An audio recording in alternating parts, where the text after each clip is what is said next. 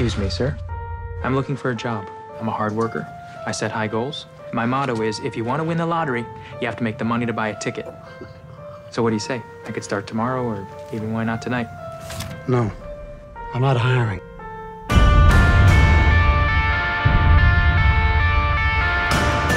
We're first! Go around, get a shot inside the car! Hey, back away! I got it, I'm back! Will this be on television? Morning news, if it bleeds, it leads. Are you currently hiring? I'm starting a TV news business. You, get back! I film breaking stories. Maybe you saw my item this morning, you were fatal carjacking. No, I mean, I don't have a TV. Do you have a cell phone? Yeah. Does it have GPS? Yeah. Congratulations, you're hired. Okay. We're taking the next right. That's too fast! You beat the police. I will never ask you to do anything that I wouldn't do myself. Excuse me, I have something you'll be very excited about.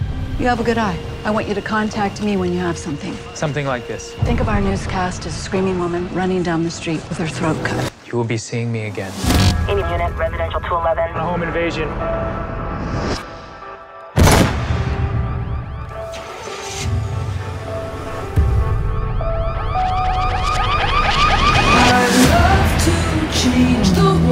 You gotta call the cops. And we will, at the right time. But I don't know what to. We're gonna find the person that drove that car. Start filming. I'm Detective Fanieri. I think you withheld information. That would be a very unprofessional thing for me to do. It would be murder. I want what you promised me.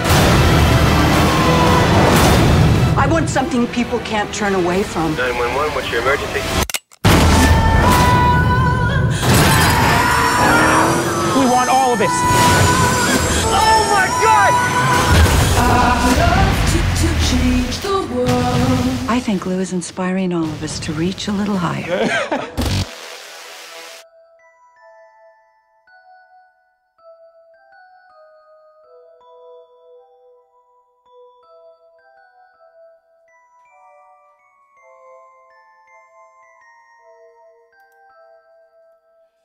I'm going to watch 30 movies, a movie each day in June. We're halfway through year 8 of movie month, and the podcast will start soon.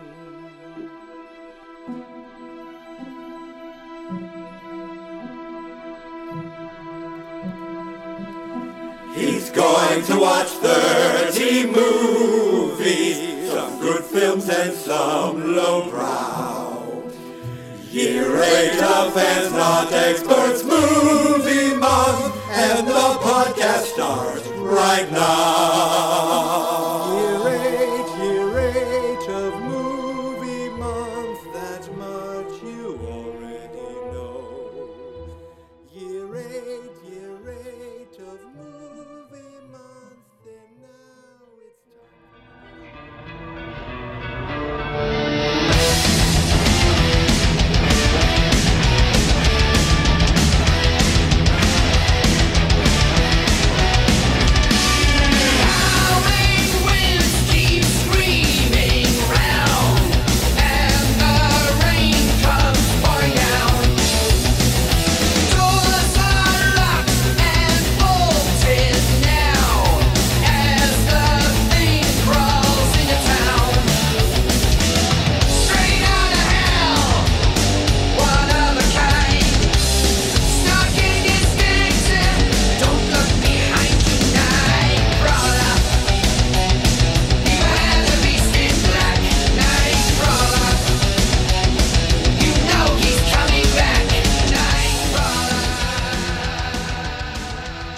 Sometimes I'm told something about a movie, and I wish I wasn't, because it almost feels like I go into that movie looking for that. Like if someone says, oh, but the last half hour of this movie, then I'm like, oh, here comes the last half hour. Something's going to happen, where I'd rather not even know that and be surprised by this, by, you know, whatever happened in that quote-unquote last half hour. Not quite an exact simile, metaphor, correlation, words, grammar. Basically, what I'm trying to say is tonight's movie, it wasn't like I was told watch the last half hour, but I was always told it's a great movie, and Jake Gyllenhaal is great in it. And tonight I watched, from 2014, Nightcrawler, from writer-director Dan Gilroy, who I don't know, and yet when I look at movies he's written, I'm like, oh my goodness, I saw Free Jack in the theater with my brother, the Mick Jagger and Emilio Estevez.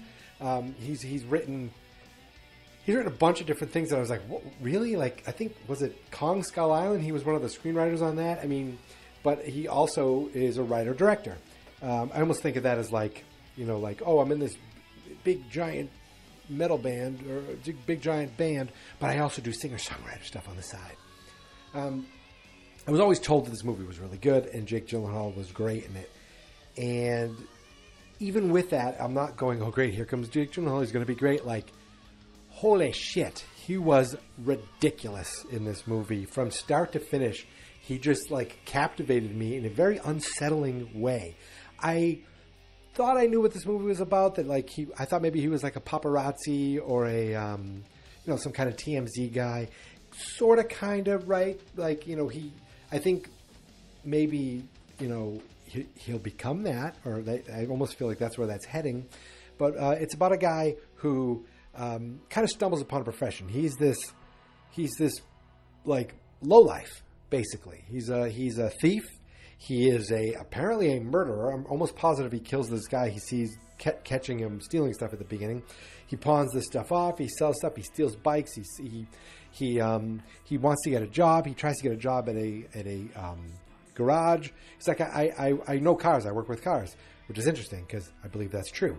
And he doesn't get that job. But on the way home from, in the middle of the night, because he's just like a night owl, he sees an accident and he kind of stumbles upon it. He's looking at it and he sees this what we think is a news crew pull up with Bill Paxton, rest in peace. And they have a couple video cameras. And he asks the guy, do you work for the news? He's like, no, I'm independent. I shoot these things and we sell them off to the news. He's like, oh, would you be hiring? No, I'm not looking for work. Or he said a little more colorfully, like, no, I'm not looking for work. So I think something about that appealed to Jake Gyllenhaal's character, Lewis. I don't remember his last name. So he says, I'm just going to do it myself. He steals some guy's bike. And even that, you could see he has the gift of gab. He is like I want to think he's on the spectrum, definitely. He's like an Asperger's genius, sociopath. It's like, take a little bit of Patrick Bateman, take a little bit of Rain Man. It is just the performance. And he definitely was like skinnier for this movie. I feel like his eyes were like bulging out. He, to me, looked like yesterday I watched a Pixar movie and they talked about humans in Pixar movies. He looked like when they animate a human with those big eyes. That's kind of like the Jake Gyllenhaal now, I'm going to call that, because that's what it reminded me of. The rounded face, the nose, and the eyes. I was like, my God, he looks like a Pixar character. So when he sells this bike, he talks about how, I think he said he did the Tour de Bronx in it or some ridiculous thing. It has 36 speeds, even though no bike has that. He's just selling things. He keeps talking. He keeps convincing, someone a pawn shop to spend money on something. And he ends up buying a small camera and a police scanner and goes out and starts doing this stuff on his own. He doesn't quite know what he's doing. He sees guys with better cameras. I'm almost positive the first guy he sees, he does something to him, because we never see him again. I thought he was going to take his camera. We didn't see him with his camera, though. So maybe he didn't do something. But he did scoop this guy, brings it to a local news station where the news is run by Rene Russo, and they buy something from him. And he just kind of gets the bug, and he starts doing more and more. And he doesn't have like the social norms. Like he'll walk right up to a dying body. He'll walk into a house that he's not supposed to. He'll go behind police tape. He does whatever he thinks he can do to get a better footage to make a sale. And what it also shows or exposes or talks about is like the depravity of the local news, where it's, we watch a scene where we're watching Rene Russo direct the news anchors to say these like words, remind people they're still in the loose. It was gut wrenching. It was, it was awful. It was vicious. Like all these keywords to try to not only deliver the news, but make you want to know what happens next, so you keep watching the news. So it's like the news does two things. It's about delivering the news to you, yes, but it really is also about keeping you watching. And how do we keep you watching? With sensational, violent, ridiculous footage from car crashes or from murders or from a car. So one car accident, well, actually, what I should say is he keeps filming things and doing things, getting paid. All of a sudden, he takes on an apprentice. He basically swindles this guy and barely pays him.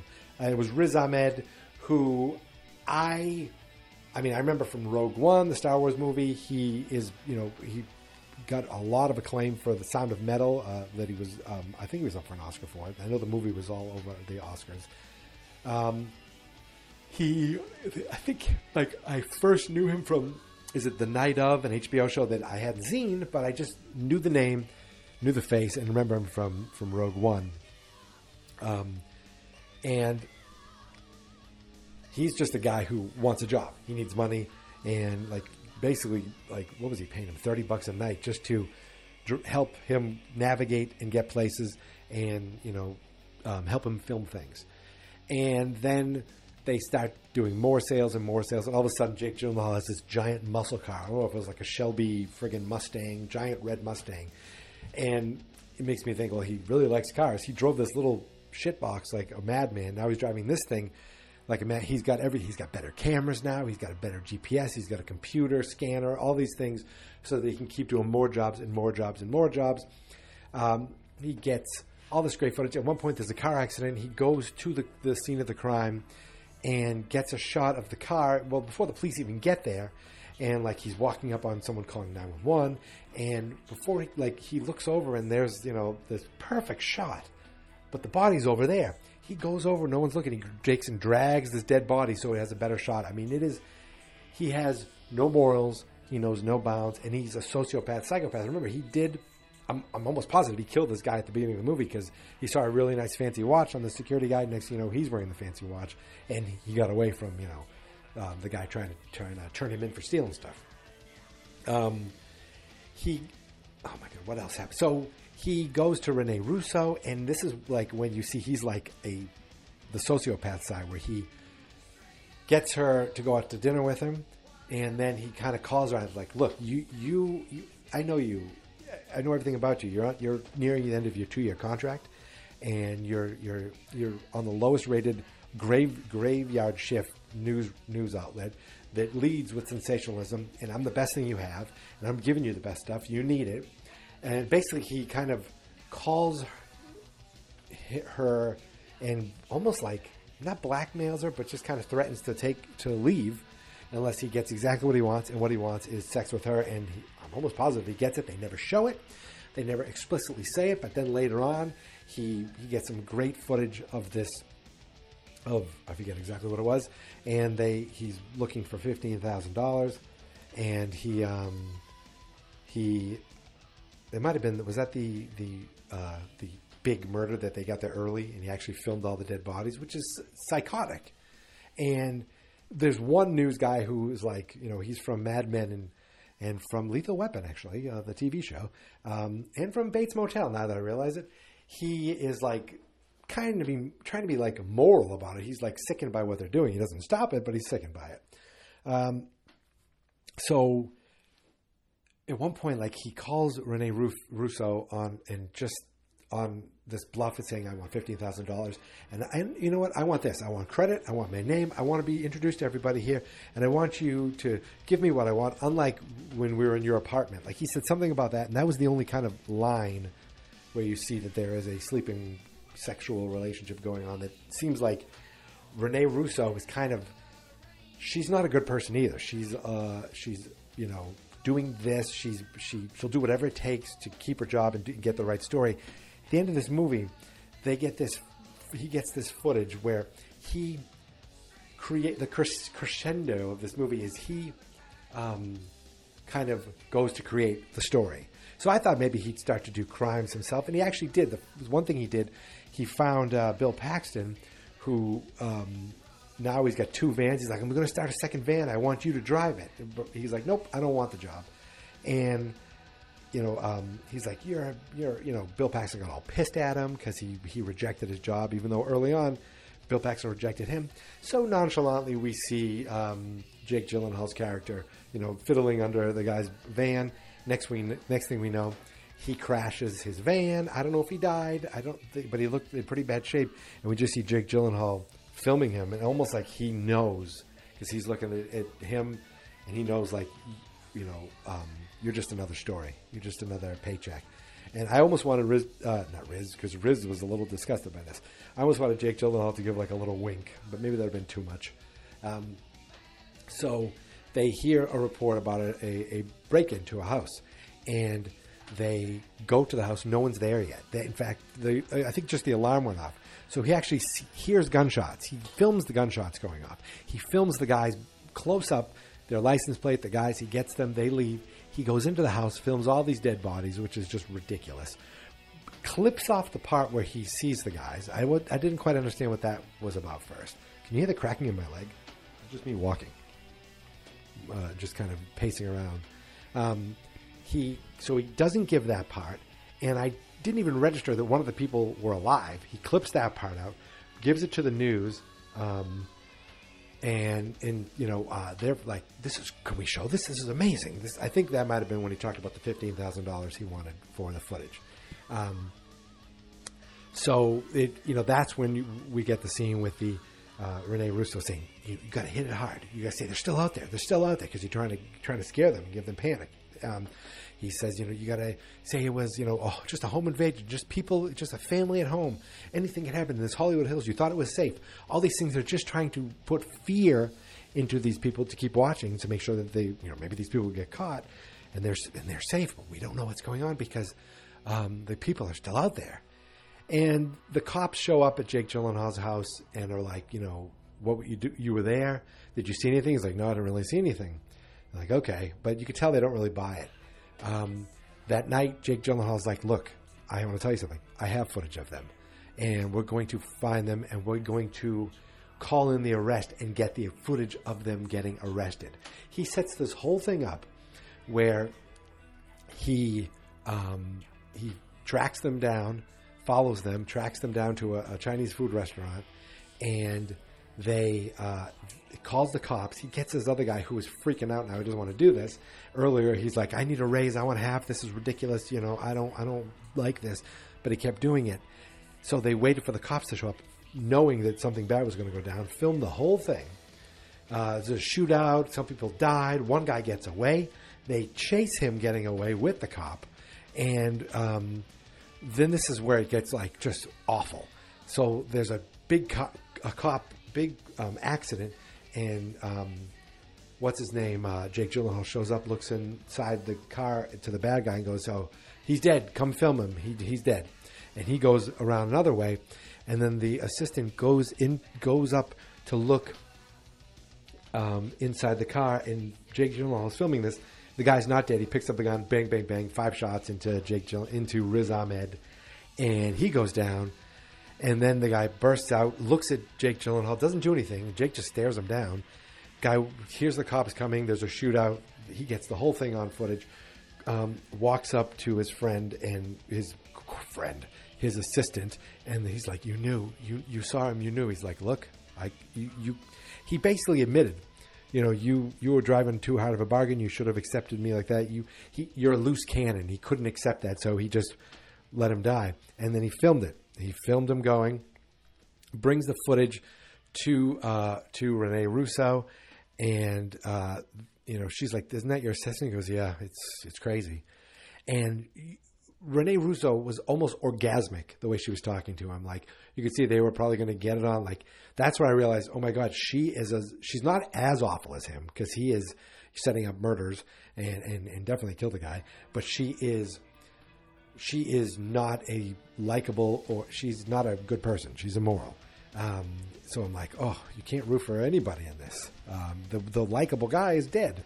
Riz Ahmed. He was just looking to make money, have a job and get some money. What else? Oh, so then the cops are like, we got to take this footage down. It's like, you can't. This belongs to the station. You have no right to take this down. But they take Jake Gyllenhaal in for questioning. And even there, he's just this. It's like the psychotic man who's just smiling and has an answer for everything and has an explanation for everything. Look, I know I said I don't remember them, but I do remember seeing a car, and then I see a car following me, and it kind of all came together that it was them. So I circled around and called the cops. None of that was true, but there was nothing they could do, and it just shows him kind of, leaving. Well, it reminded me of like Verbal at the end of Usual Suspects, kind of leaving the police station, and they show the feet walking at the bottom. And then we get one final scene where it looks like he actually gained a little weight, looks a little healthier, his hair's back a little bit, and he's starting to talk to his new employees. I don't know, did he say interns or junior employees? And he's like, look, this is, it's going to be unorthodox, it's going to be a little weird, but that's okay. And he, now he has 2 vans and he has a crew, and he's expanded his business. So it's like a happy ending for him, the terrible guy.